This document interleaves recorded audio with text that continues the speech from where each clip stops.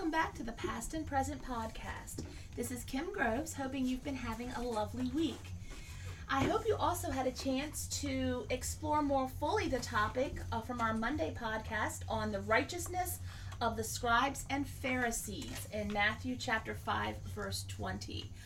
I'm really enjoying our discussion on the Sermon on the Mount, and it's actually helping me grow my walk with God. And I just enjoy bringing this podcast to you twice a week, and it's just such a light in my life, and I'm really hoping it can be a light in your life.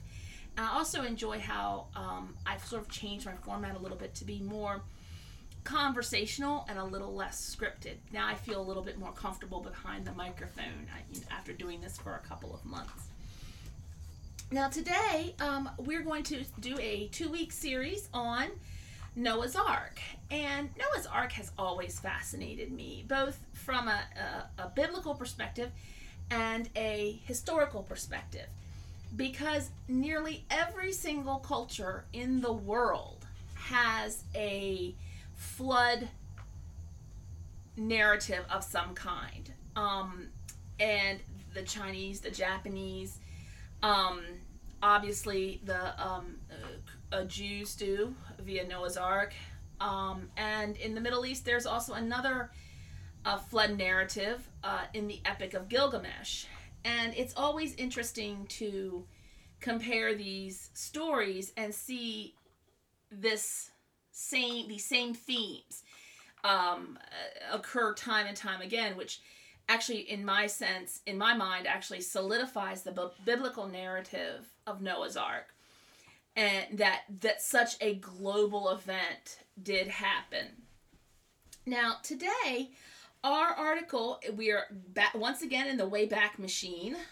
Our article is from the June 1976 issue of Biblical Archaeology Review, and it is called A Futile Quest: The Search for Noah's Ark by William H. Steibing, Jr.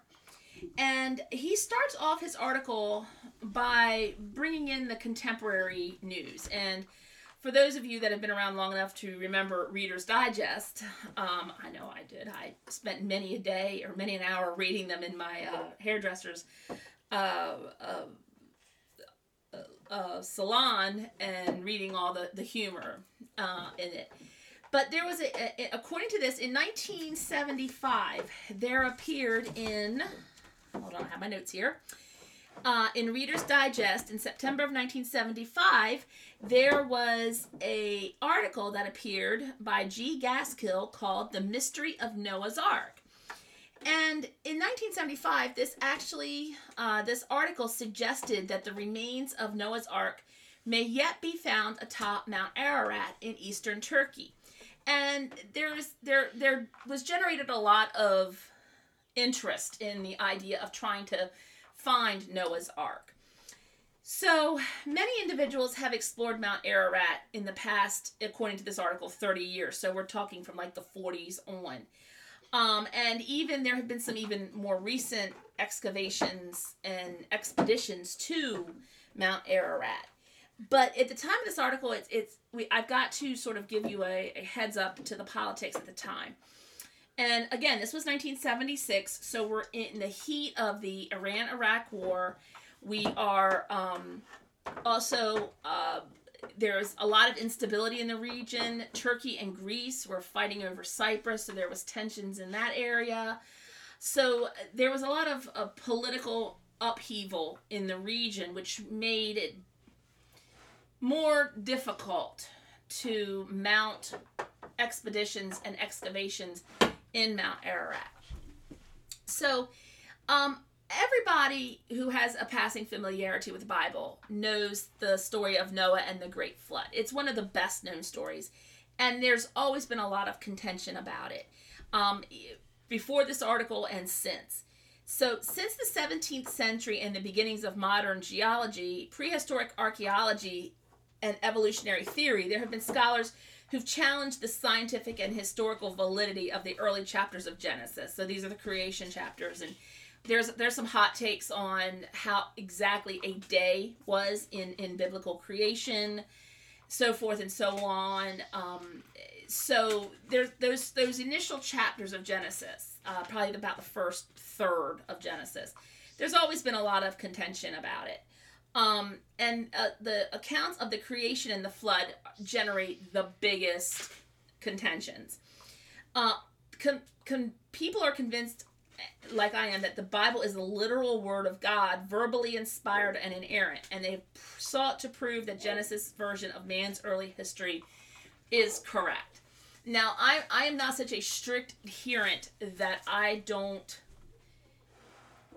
contextualize the idea of a day being perhaps not a 24-hour period. Again, we talk about a day in Revelation, a second being years and years and years to the Almighty. So I ascribe to that narrative in terms of when we're talking about a day. Excuse me, allergies are still kicking my butt. So archaeology has played a very ambivalent role in the debate. In Europe during the 18th and 19th century, human artifacts and skeletal remains were found associated with the fossils of extinct animals in a number of places. So these finds led antiquarians and geologists to abandon the widely accepted chronology which Archbishop Usher had worked out from biblical accounts. So Archbishop Usher basically was very strict in terms of his reading of Genesis. So according to Usher's 17th century calculations, the creation of the world had taken place in 4004 BCE, and the Great Flood had occurred in 2348 BCE.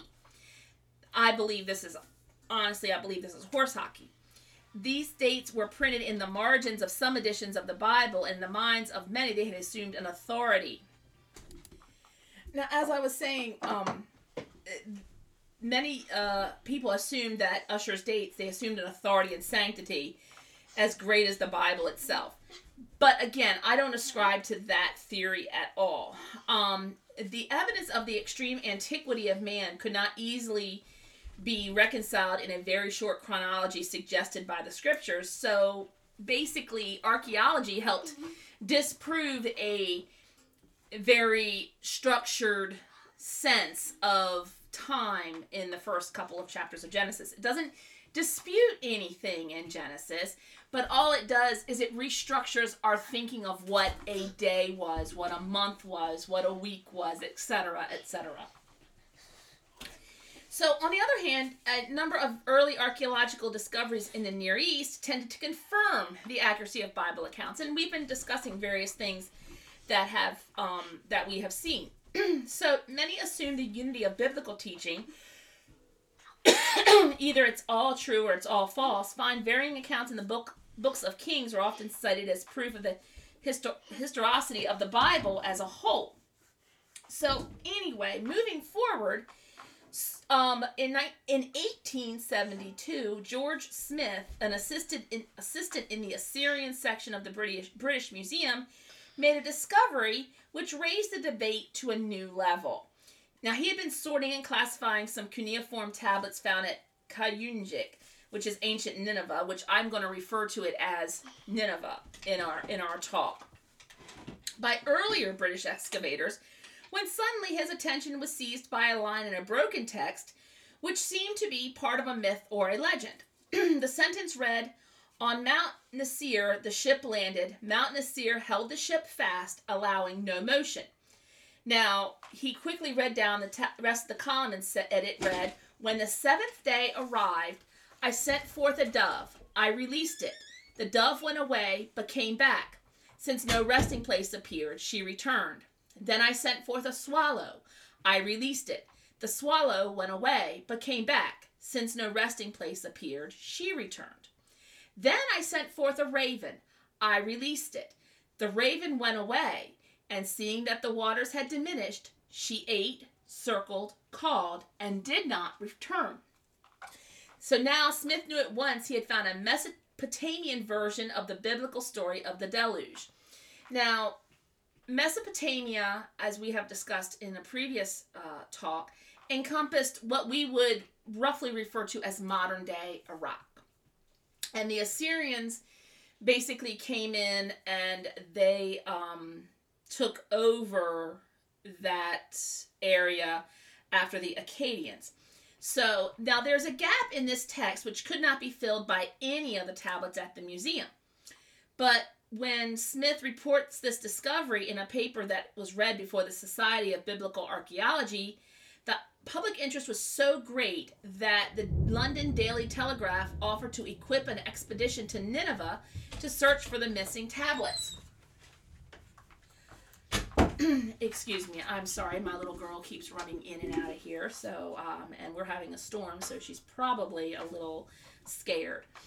So if you hear thunder in the background, it's from our storm that we're currently having. I know. In 1873, Smith arrived at Nineveh and began sifting through the debris piled up by previous British expeditions. And I get anxiety when I read that because I'm so used to the proper archaeological method that is used to work a site that it just gives me anxiety to think of all this stuff just piled up in a big pile. Among the texts he recovered was a tablet containing the missing portion of the Mesopotamian flood story. Now, what Smith actually found was not a biblical account. It is part of the 7th century BCE Assyrian copy of the Epic of Gilgamesh, which I had mentioned. And I actually had to read the Epic of Gilgamesh in college, and it's not that bad, actually. Really, I love reading it. But fragmentary copies of the same work dating from the middle of the 2nd millennium BCE have since been found in the ruins of the Hittite capital at Bukazkoi. Now, portions of an old Babylonian version of this epic, circa 1900 to 1600 BCE, have also been discovered. And remember, this is in the mid-70s. However, even without the early fragments of the Epic of Gilgamesh, Assyriologists knew from the language of Smith's tablets that the story belonged to an era long before the 7th century BCE, so it actually predates all of this. Internal linguistic evidence indicates that the Epic of Gilgamesh and the flood story it contains must have been composed near the beginning of the Old Babylonian period, about 1900 to 1800 BCE, more than 500 years before the exodus of Egypt. So language evolves and it over time, and we actually have seen this in our own lifetime. Words that my grandparents and would have considered not actual words are now considered normal words. Words even my parents would have not considered actual words. Things like woke and fleek and that kind of stuff are now in the Oxford Dictionary. And so I'm sure that language is even developed in my time, and words I never would have believed could have been considered actual words are now in that dictionary. So linguistics evolves over time, and words are added and taken out of the dictionary as they fall into and out of use. So this is actually very normal practice. The Babylonian Assyrian flood story in Gilgamesh is so similar to the Hebrew account in Genesis, it was clear that the two must be related in some way. So we're starting to enter into a chicken and egg sort of argument. So what came first? Was it the Epic of Gilgamesh or the Hebrew narrative?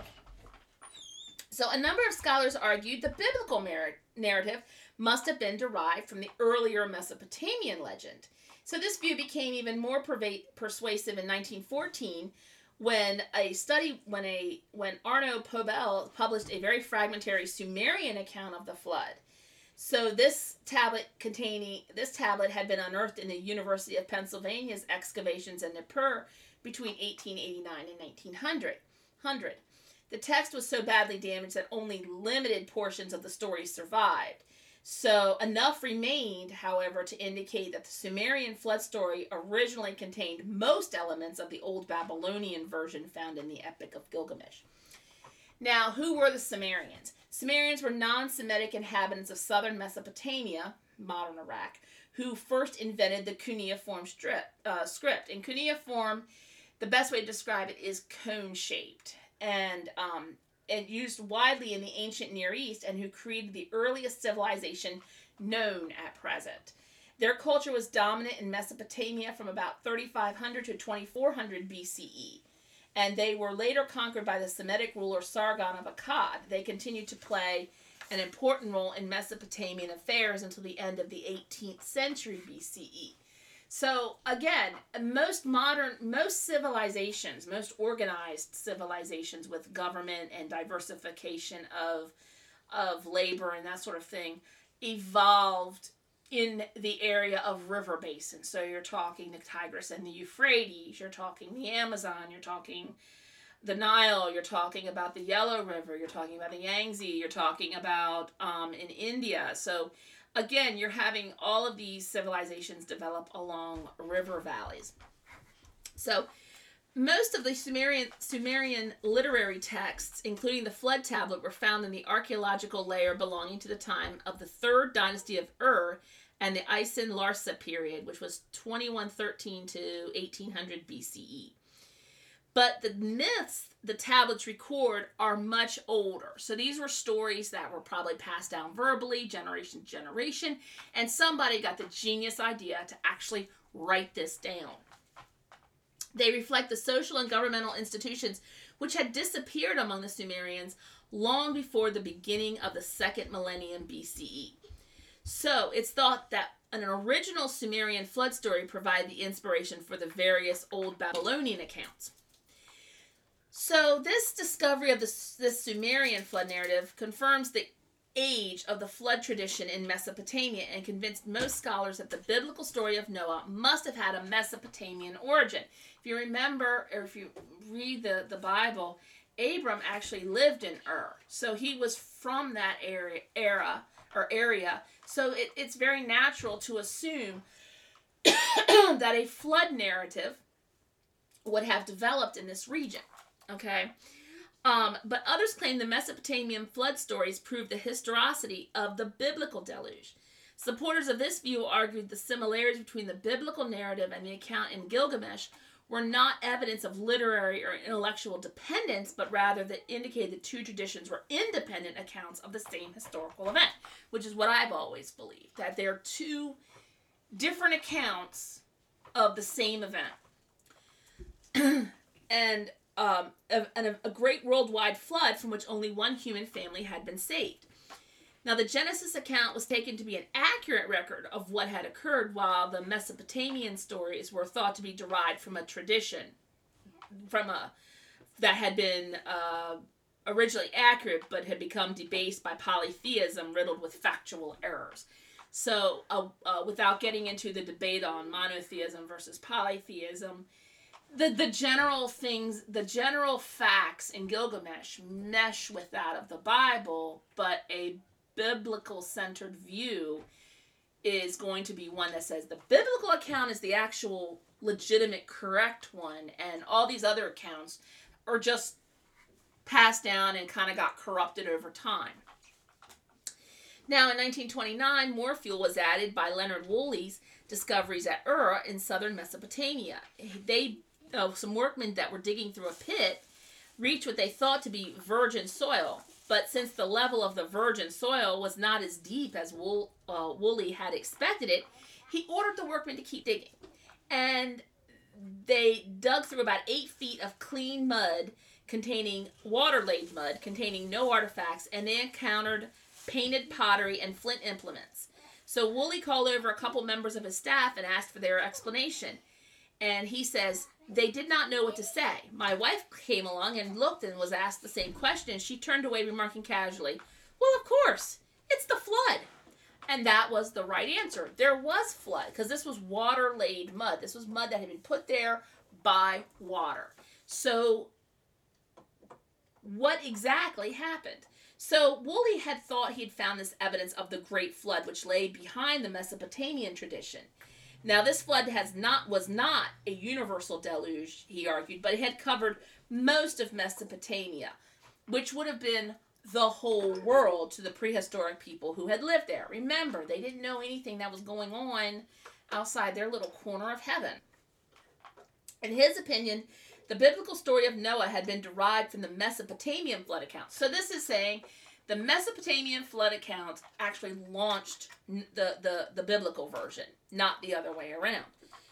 Now, their conviction was strengthened when over the next few years, flood layers were reported from Kish, Farah, and Nineveh, which were 3 other sites in Mesopotamia.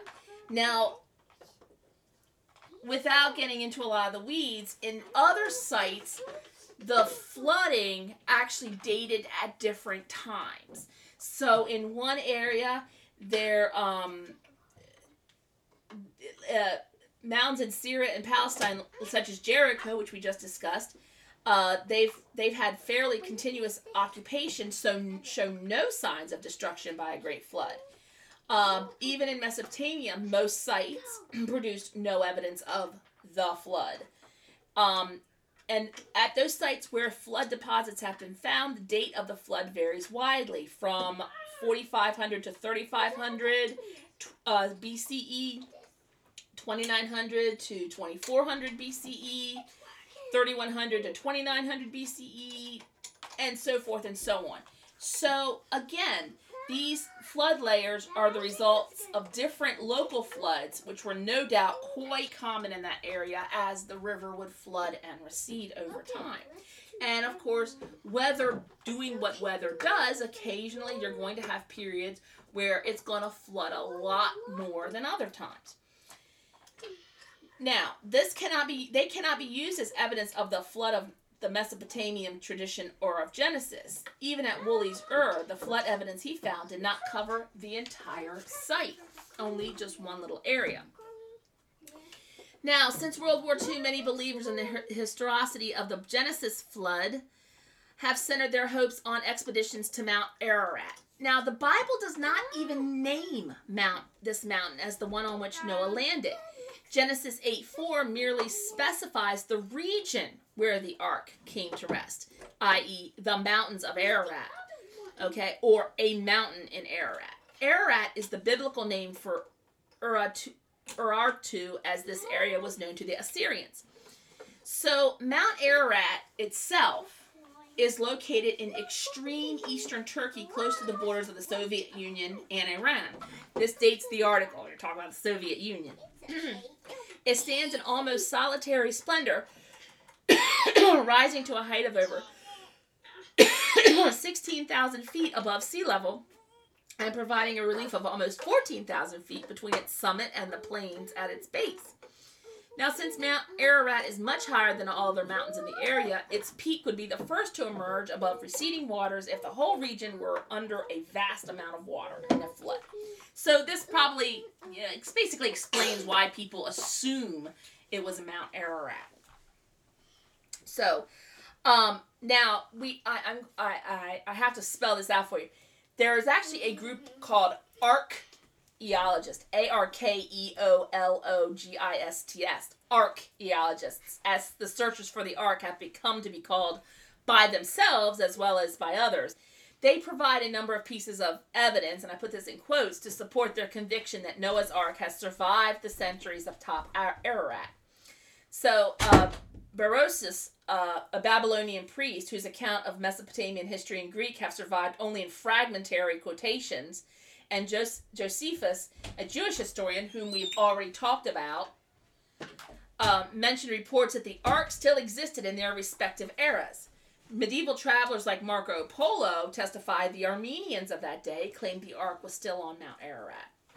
Shortly before his death in 1920, an Armenian-born American is supposed to have told friends that in 1856, 3 atheistic British scientists hired him and his father to guide them up Mount Ararat to prove the Ark was not there. When the boy and his father led the scientists directly to the Ark, the scientists threatened them if they ever reported the incident. After World War I, a British scientist is supposed to have admitted in a deathbed confession that he was one of the 3 atheists who by death threats had suppressed their guides from divulging the fact of the Ark's existence. This deathbed confession is supposed to have been widely reported in many newspapers. However, we haven't been able to find any copies of these articles. In 1876, Sir James Bryce, a British explorer, found a large piece of hand-tooled wood at the 13,000-foot level of Mount Ararat. In 1883, a group of Turkish commissioners checking avalanche conditions on the mountain are said to have found the Ark and entered it, but no one would believe them. A Russian aviator supposedly spotted the Ark from the air in 1915, and an expedition was sent to investigate. Russian soldiers located and explored the ship, but before they could return to St. Petersburg, the Russian Revolution occurred. The records of the expedition were lost and the members scattered. About 1937, a New Zealand archaeologist was making his way around the mountain near the snow line when he saw what appeared to be heavy timbers projecting from the ice. Only later did he realize these may have been part of the Ark. During World War II, both American and Russian aviators are supposed to have seen the Ark from the air. The Russians even took photographs, which are reputed to have appeared in various U.S. papers. The story of one of the American sightings was supposedly reported in a 1943 Tunisian theater edition of the Army paper Stars and Stripes. However, these articles and photographs can't be located. In 1953, a geologist took 6 aerial photographs of an object he believed to be the Ark. He died in 1962, and no trace of his unpublished photographs has been found, though several witnesses claim to have seen them. A large piece of handwork timber was pulled from a water-filled pocket deep in a crevasse on Ararat. In 1955. The partially fossilized wood was dated to about 3000 BC by a Spanish laboratory, primarily on the basis of its color and the extent of fossilization. But 2 independent carbon-14 tests by British and American laboratories have indicated a date of around 450 to 750 AD. An orbiting U.S. Earth Resources Technology satellite has taken photographs of Mount Ararat, which show a number of dark spots in the ice fields. One of these anomalies may represent the remains of Noah's Ark. Now, even if you aren't already critical of the story, you'll realize that most of the evidence I just stated rests on hearsay and that it cannot be verified by objective means. Now, some of it is also inherently improbable. So if this site had been known for generations, why was there not some sort of shrine built there, or a temple, or some sort of protective enclave built? Why wasn't it explored properly by other archaeologists in the era when there was relative peace in that region? So, and also the story of the Armenian man saying that he was threatened by the British atheists. These atheists lived thousands of miles away. What made the Armenians believe? Why would the atheists come back to harm the Armenian men if they lived thousands of miles away? Why would they have not just said, "Well, I don't care. I'm going to tell people anyway"? Now, the only concrete evidence was found in 1955 by Ferdinand Navarra, and the anomaly on the satellite photographs are objective evidence, and they prove absolutely nothing. Man's lived around Mount Ararat for many thousands of years, and for at least the last 17 centuries, the natives of the area have regarded the mountains as the site where Noah's Ark landed. It would be unusual if through the ages no buildings, monuments, or other structures using wooden beams had ever been erected on the mountain near the edge of the snowfield. Is the beam found by Navarra from the Ark or from some other man-made structure? If the carbon-14 dates are approximately correct, the wood is far too recent to have come from the Ark. Now, as for the anomalies in the satellite photographs, there are too many of them, and most represent areas too large for the Ark, because the Ark was only supposed to be about 450 feet long, 75 feet wide, and 45 feet high. So, and hold 2 of every species of animal and bird. And the whole idea of there being a boat that would hold that many species. So some supporters of the story speculate there are far fewer species of animals in Noah's day as there are today, and the animals may have hibernated, eliminating their need for food. However, it is implied in Genesis that the animals were to be fed normally during the time they were on the ark, and not all species hibernate. So, again, you have to suspend a lot of belief to feel that God miraculously placed all the animals in a state of suspended animation. The flood is not a natural occurrence, though it is a mighty act of God that's breaking into the course of human history. But the fact remains that the Bible does not mention or imply any miracles in connection with the animals on the ark. So, supporters of the flood story claim that many geological features of the earth, which would normally be explained as the work of millions of years, were actually produced by the turbulent waters of the flood. I mean, this again makes sense. We've seen this especially in Japan, reforming the shorelines after the 2011 earthquake and tsunami. Again, we saw this in Indonesia with the flooding, with the tsunami there. So, although it's not changed very much in the ages since, now this theory presents its own problems. How the animals from the ark get to Australia or the Americas after the ark grounded on Ararat? More miracles not mentioned in the text must be posited. So, again, you have to really suspect that the flood, if it was happened through God, it definitely had to have more miracle attached to it than anything else. So, if you accept the flood account as history, one must not only forsake a logical or even literal interpretation, but must also abandon the principles and results of modern geology and prehistoric archaeology, both which deny the existence of a universal deluge during the span of man's history on Earth. So, a second major reason why archaeologists and biblical scholars reject the quest for Noah's Ark lies in the biblical text. So, it turns out that if you carefully read Genesis, it has shown that there is not one biblical flood story. It's actually two. So, there are two different accounts written by two different people. One is a Yahwist, which is an unknown author who probably wrote during the 10th century BCE, and the other is the product of an exilic or early post-exilic priestly writer. So you have the J writer, which is the Yahwist, and the priestly writer, which is the P writer.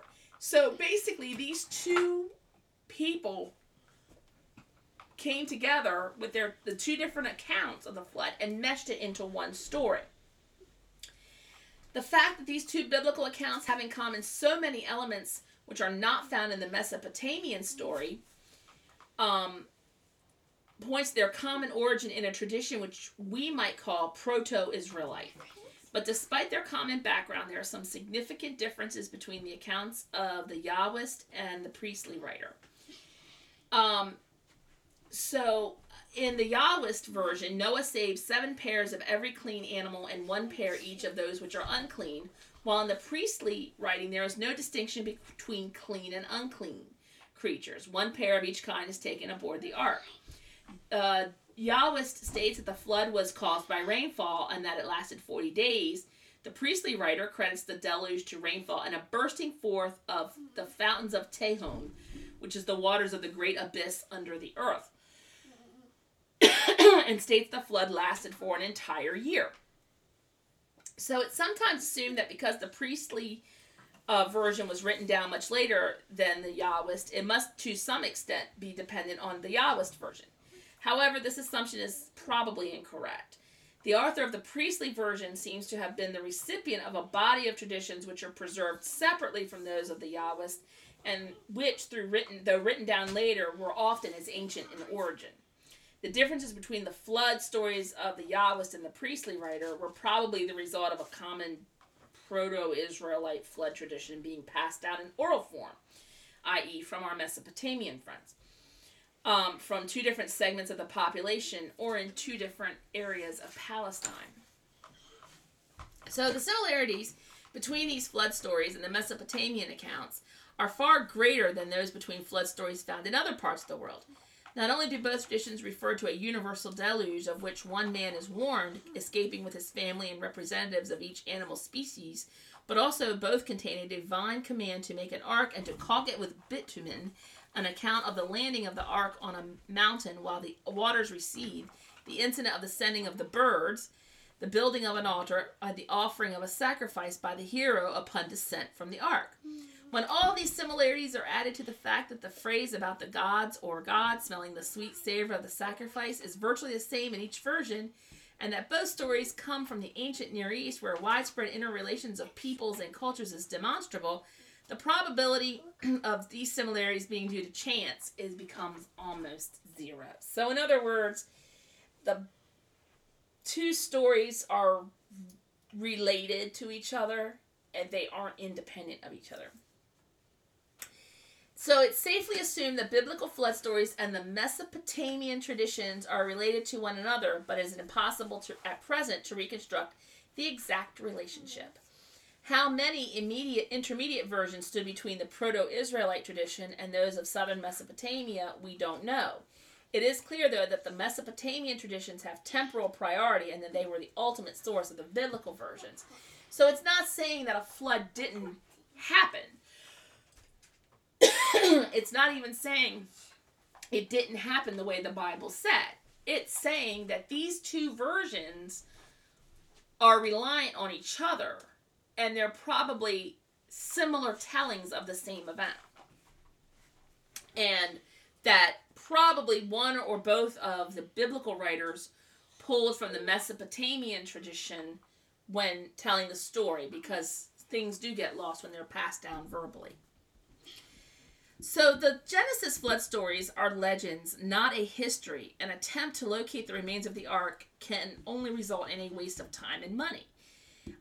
The importance of the biblical flood narrative goes beyond the question of their historicity, for they testify to the convictions of the people who wrote them. Along with other material of mythical or legendary origin, much of it also from Mesopotamia, the traditions about the flood were used by the biblical authors to form a prologue for the history of God's dealings with the people of Israel. Mm-hmm. Now, although we have the Yahwist and the priestly versions that use material that was ultimately Mesopotamian, the perspective from which they viewed their narratives was quite different. Now, because they have different perspectives, heavenly perspectives. So, according to the biblical authors, the flood was sent as a last resort when men had become so sinful that God could do nothing else. It was punishment for moral offenses, and it was deserved. But God, although just, is also a God of mercy, and upon seeing Noah's offering, he promised never to destroy mankind again, no matter how much we deserve it. Thus, the flood story is used to add another part of the general backdrop against which Israel's salvation history will be plagued. When even the descendants of the faithful Noah go wrong, God calls a special family, which becomes a people, to serve him and become his instruments. Now, the rest of the Old Testament describes Israel's struggle with that call.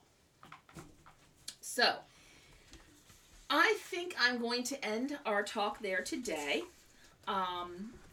Again, this article was from the June 1976 issue of Biblical Archaeology Review, and it is entitled A Futile Quest, The Search for Noah's Ark by William H. Steibing, Jr. I always encourage you to write me, email me. I can be emailed at kimg@pastandpresentpodcast kimg.pastandpresentpodcast@gmail.com, on Twitter at podcast_past, and on Facebook at Rebirth Network and Rebirth Encouraged, both with a purple heart between the words. I hope you will join me on Monday when we will be discussing murder and anger from the Sermon on the Mount. Again, this is Kim Groves, hoping you have a wonderful weekend and that you stay blessed and unstressed and unbothered by the rest. Have a great weekend.